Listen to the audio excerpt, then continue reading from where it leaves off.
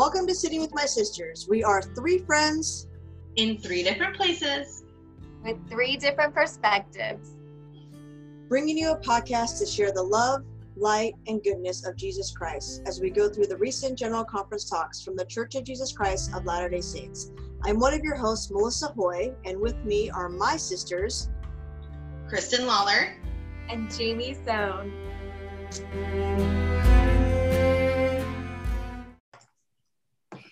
Is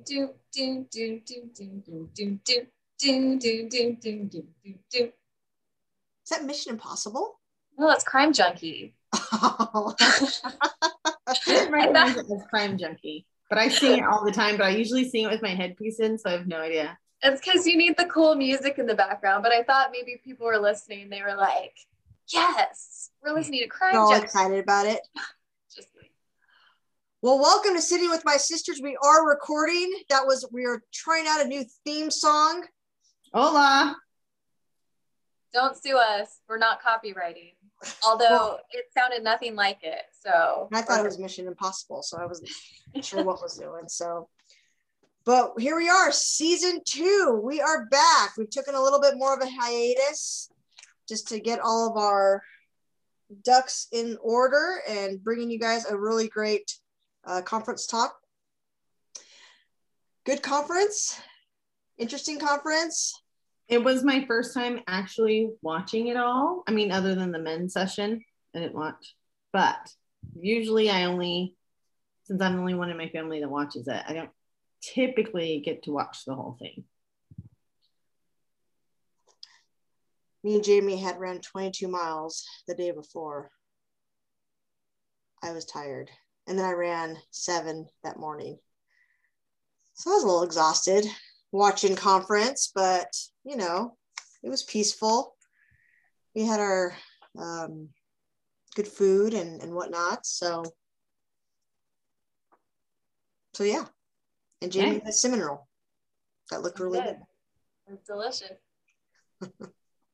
So, well, we are gonna head over to Sister Joy D. Jones, who ended up being she ended up being released, but not because of this talk, but it was just the nature of her calling. But she was released as the primary general president during the Saturday afternoon session. Anyway, so she gives a great talk called Essential Conversations, which I really liked. It was really it was really interesting. Anyway, I had to be in the right state of mind to be able to listen to it. I don't remember a lot of things she said. I always really like what she has to say and whatnot, but I think that to have the right, what I want to talk to my children about and like the right perspective or whatever was, I'm grateful to listen to it this week. If that makes sense. Anyway. I really enjoyed her talk. Like you, I often enjoy what Sister Jones shares with us. But this talk, I felt like as soon as it was over, I'm pretty sure I texted you both and was like, that talk was for me. I've talked about this before. My husband's not a member. I go to church by myself with the children, but we also travel a lot. So I don't go to church every single Sunday. We do a lot of family trips and camping, especially now that we live in a different state than the rest of our family. And during the pandemic, we did church at home, I think twice. I mean, I do my own study, but I don't do it with my children. And my oldest daughter is actually going to be getting baptized this June. And it's something that's been weighing on me a lot lately, is to make sure that my children have a relationship with our Heavenly Father, have a testimony of their own, and that it is truly a choice that they are making to be baptized. So I have gotten a little bit better since this talk, but it is something I've been thinking a lot about. And then the rest of our daily schedule gets busy and I haven't been able to do all the stuff that I want to do. And I'm glad that we're starting this season off with this talk and just coming at a time that I really needed to like a refresher on, you know, getting it in gear for my children.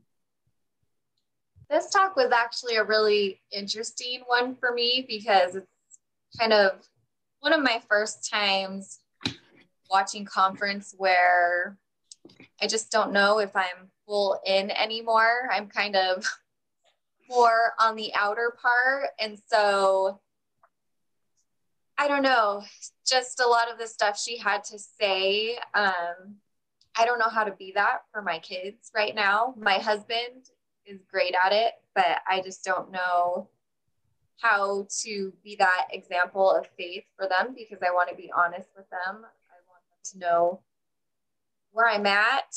And then also, I didn't want my mom listening, you know, to that talk thinking that she parented me wrong or she didn't do enough because I'm having these doubts or because my two older brothers left the church a while back. But so I just kind of had mixed emotions about her talk. I could absolutely see that this was, even though I enjoyed it and felt that the message was for me, it was still a very emotional talk. And I can see all the different angles and how it could be tough for people in different circumstances and at different parts of their seasons of life and faith for them to hear. You know, so the very first part of it really kind of got to me. You know, she says, and she's talking about why do we call it primary to begin with? Because they're so important, that children are so important. They're so precious. They're so valued, and they're so needed that guidance. And she says, the very first part says, he trusts us to value, respect, and protect them as children of God. That means we never harm them physically, verbally, and emotionally in any way, even when tensions and pressures run high. Instead, we value children and do all we can do to combat the evils of abuse. Their care is primary to us as it is to him. And that was just a huge, huge thing. Not that I feel like I'm physically or verbally abusive to my children, but just kind of helped me to be in check a little bit more of what are my children to me? Why did I have children? You know, what is my responsibility as their mother? I think I forget how much they look to me for guidance, and they look to me for the example, and they look for help or attention or whatever it may be, just to know that they're loved. And for me, it was just a really good reminder to remember how much not only do I value them, but Heavenly Father is entrusting me with his children, to make sure that they know they're amazing, and they have so much potential. And so she kind of goes on to a little story about a young mother and her father, young mother and father, on how their 4-year-old son was jumping and fell out of bed. And his response was that, you know, why did you fall out of bed? He says, like, I know, I just didn't get far enough. And it was kind of interesting. That was her own premise of this talk, is to help our kids get far enough. Eventually, our children are going to have to be on their own. Eventually, they're going to have to do their own thing, which is great. But are we helping them and giving them the right tools to help them get far enough? One thing that my father has always taught me, which I'm really grateful for, is how to stand back up when life gets rough. And I've been always appreciative of that. And that no matter what has come to me, I've always looked at a situation I always looked at as opportunity of growth, and not as life is down and bad and to give up. And so I think about that little tool that I have, that he's given me, so I can get far enough in life. and trying to think, what am I teaching my children now to how they can get far enough? And it's kind of hard because my 4 kids are very, very different. Me and my son, my oldest son, we think a lot alike. My second son is a little bit more, has a lot more anxiety and gets carried away in the moments and gets very impulsive. And then my daughters are like things of fashion and beautiful things, which I don't understand. So we definitely don't understand eye to eye on that one either. But I'm trying to learn to see what helps them and what creates them. And so I think that there are times where I don't see them as individuals, but just as my kids. And I would love to see them more as individuals and what they need to help them get that far instead of just a collectively, if that makes sense. I like too that it doesn't say that we have to get our children all the way in. It says we just need to get them far enough in. And I think it's important to make sure that what we're teaching our children, that they know how to pray, how to have to help them create and recognize his voice and his blessings in our lives, and then to help them nurture their own testimonies. I know so many people who grow up in the church, they didn't have a testimony of their own. It was always their parents or just like what they were taught, but it wasn't from their own experience or their own beliefs or studies and stuff. And I think it's important to teach our children that aspect of faith. Absolutely. I like the simplicity of what she talks about, what our conversations need to be with our kids. And it's the simple foundation of God, of praying to him, of understanding how his spirit will talk to you, of having faith in him and living righteously. And I liked how it was simple, of the conversations that we need to base upon, not complex on how they can be sometimes with adults. And I don't know. I mean, like I said, I think things can be kind of crazy with a lot of different thoughts and ideas and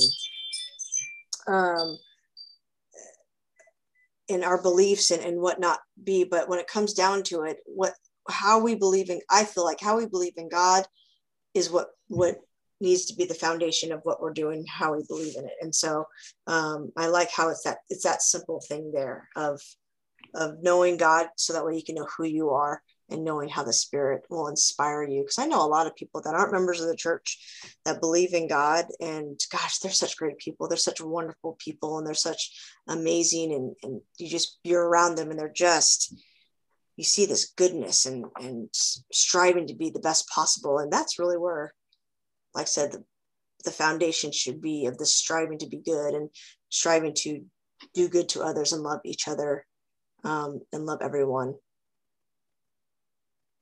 That's what I think. But moving on to it, but I think that they don't, I think, one thing I'm having a hard time for myself is trying to know what conversation I should have with my children, because, my parents, I was raised in the church, and my parents didn't have many conversations with me about understanding what the Spirit is, or what I should be doing, or whatnot. And so I'm kind of just going with it. And so hopefully that all that works out. And I'm hoping not to overwhelm them too much too, because I've seen how much having some negative thoughts or negative feelings can really affect you. But I don't want to scare them too much on how scary the world can be. So I've been trying to figure out that balance of how to have these conversations with my kids. For me, the easiest place to have conversations like this is in the car, because they don't have a choice. So sometimes I try to have deep or just kind of general conversations with them about the gospel or different topics. we say our morning prayers and affirmations on our way to school every day. And we now carpool. So the other girls I carpool with now also have their morning prayers and affirmations with us as well. But I found that those quiet times has helped, and I've tried to be more aware of bringing different things to their intentions that are blessings or answers to prayers, or kind of bringing it back around to gospel truths. And I found kind of easier, like object lessons of stuff that's happened in our lives to relay them to, whatever lessons from the church. Again, I am not great at this, but that is one thing that's kind of helped me have these conversations with them. I just try to be as open and honest with my kids as I possibly know how to be. I have like a bunch of books right now that I keep going back and forth between because I'm trying to build my faith on the restoration, like starting from ground zero. And I have this really cool book by Anthony Sweat called Repicturing the Restoration. And I'll read it at night in my bed, and my 6-year-old likes to come and cuddle with me before he goes to bed. And he's been looking at these pictures with me. And it's kind of cool because there's a picture of the first vision of how Joseph actually describes it, not the popular one that we've all seen throughout our childhood and adult life.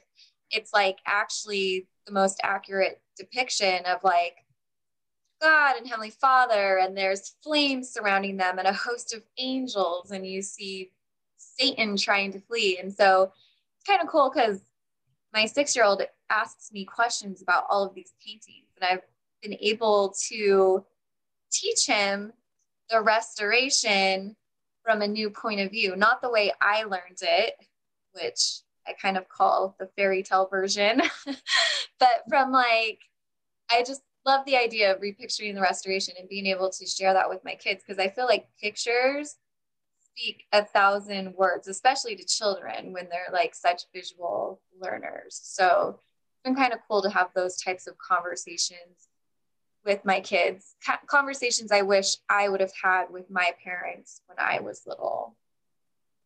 Does he bring up the certain things, like questions about things, or do you kind of, or is it like mutual where you bring up little things of like, oh, look at this or whatnot? Or he gets all into it. He'll point out certain things and be like, oh, why are there flames there? Or what's this scary looking guy in the corner? And I had to tell him that's Satan. He didn't even know who Satan was. That's how like innocent he is, And so I kind of had to describe the war in heaven and stuff. But yeah, he'll just look at the pictures, and like the next one was Joseph Smith digging, because we all know he was named a treasure hunter or whatever. And so he's like, Mom, what's he looking for? And I told him he was searching for treasure. I always think honesty is the best policy, especially with our children. Yeah, because for me, I think that's been the biggest thing for my, if you want to call it a faith crisis, I now call it a trust crisis, because I just don't trust what I hear anymore. I don't trust my feelings, because I feel like so many things I learned growing up, they were just sugar-coated and the whole truth wasn't told. And so I'm having a really hard time believing anything anymore and trusting myself if I'm feeling the Spirit or not. And it's this awful, awful struggle. And I used to call it a faith crisis, but now I have renamed it into a trust crisis, because I just like don't have that trust. And it's sad because I wish I did. And it's not my parents' fault. They only taught me what they knew. And same with my leaders. I don't blame, the people that taught me or anything. I just wish I could have grown up knowing things a different way. And I want that for my children.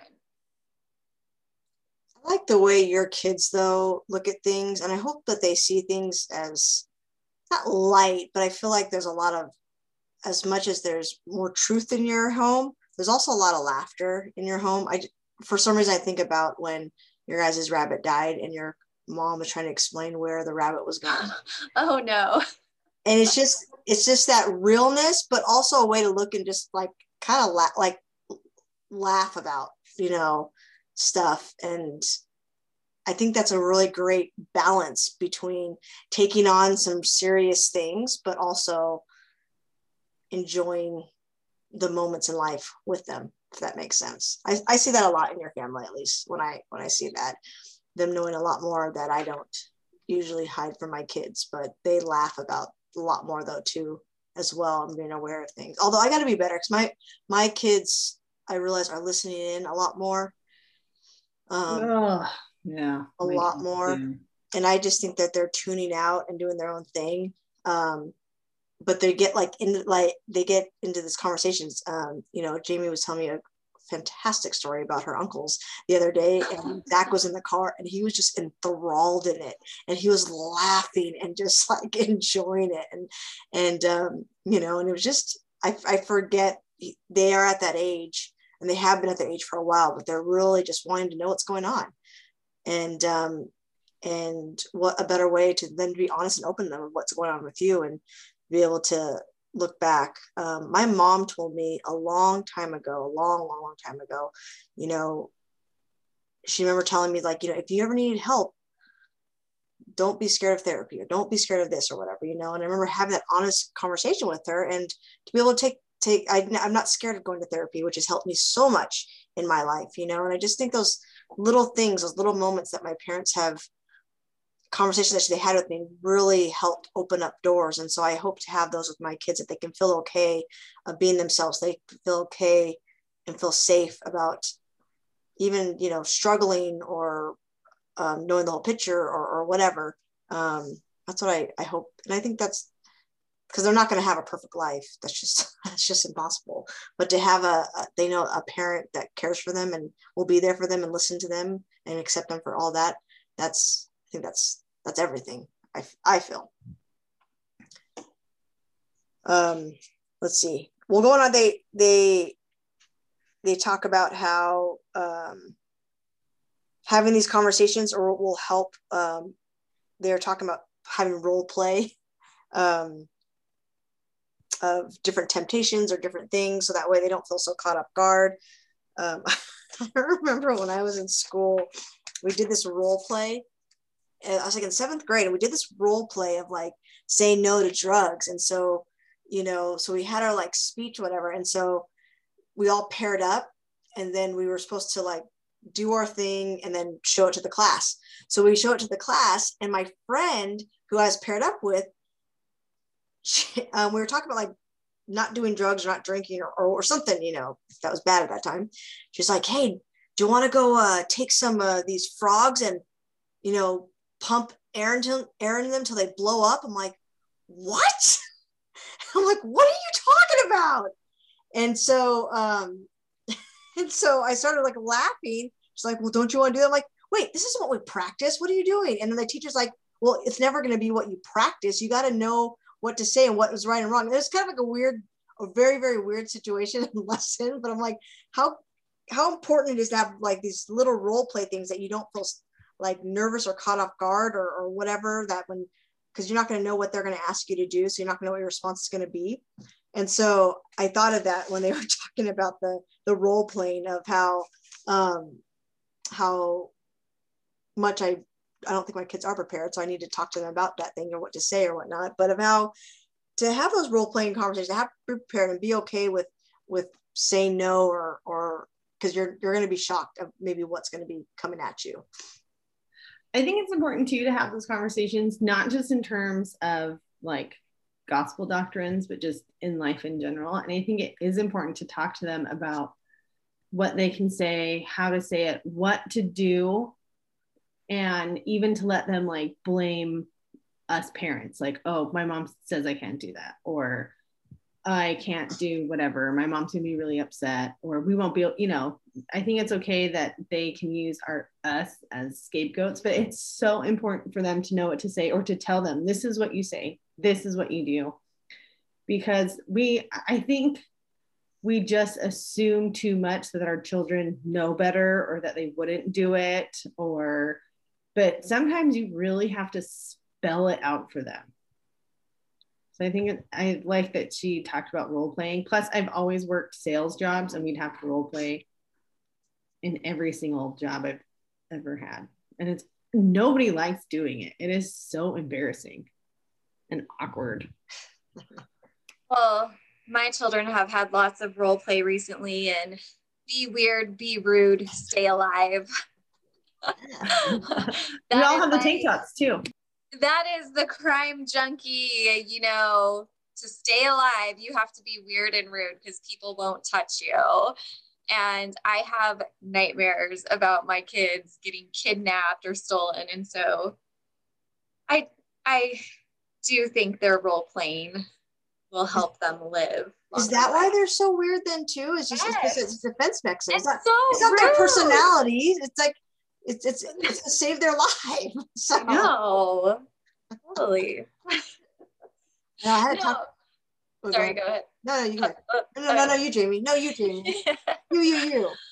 No, but I was gonna say, like, I feel like kids understand role playing, and it sticks with them when they're taught it. I remember a lesson I was taught one time in Young Women's, actually, is one of my teachers had said to write down all the things that you never want to do. So it's like, you never want to drink alcohol, write it down. And once you write it down and commit to it, like later on in life, and this is probably why I still haven't had a sip of alcohol, because I wrote it down and I committed to myself, like, I'm not going to drink alcohol, or I'm not going to do this, you know? So if they learn at a young age, those decisions they want to do or don't want to do, they're more likely to follow them. Absolutely. In my years of being in not active, I did drink alcohol. And I remember the very first sip I had, I said, I'm not going to do this forever. I'm going to definitely stop once I have children. And I didn't stop after my first child. And when I had my second, I was like, oh my gosh, I'm too in. And I always said I was going to stop. And so I stopped right after I had her. And I haven't had, this year will be 6 years since I've had any alcohol. And it really, like, I never had a problem with alcohol. It wasn't a big deal for me to give it up.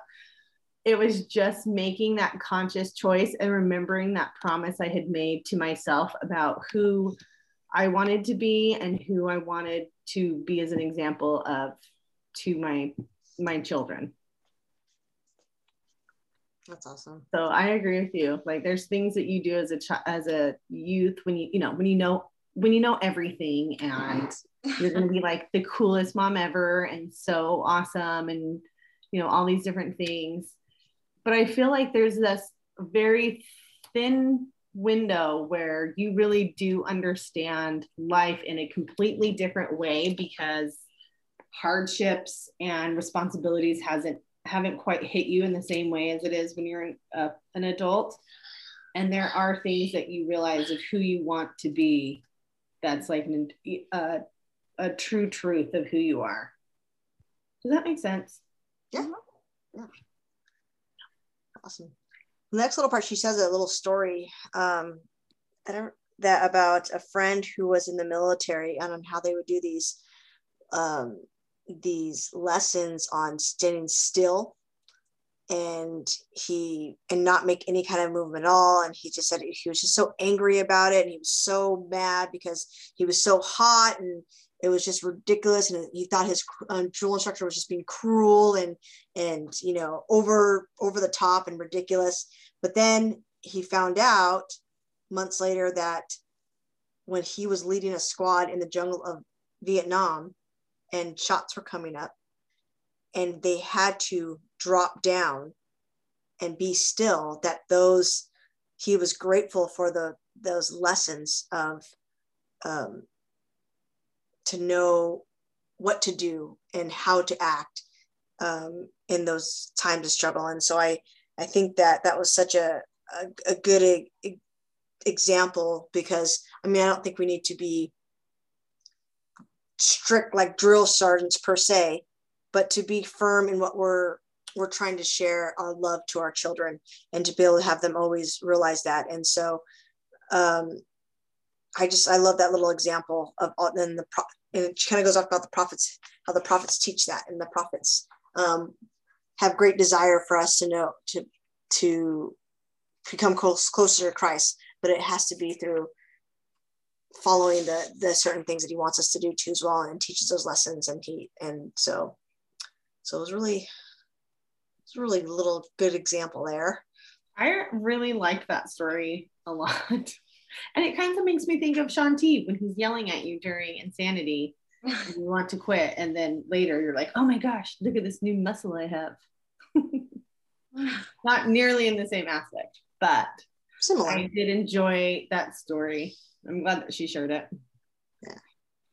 So, I mean, that was the essence of the talk. It was, like I said, it was. Wait, I have one more thing. Nope. Yes. I said that was it of the talk. Okay. Well, you're wrong, because there's like 6 more paragraphs after. No, there's not.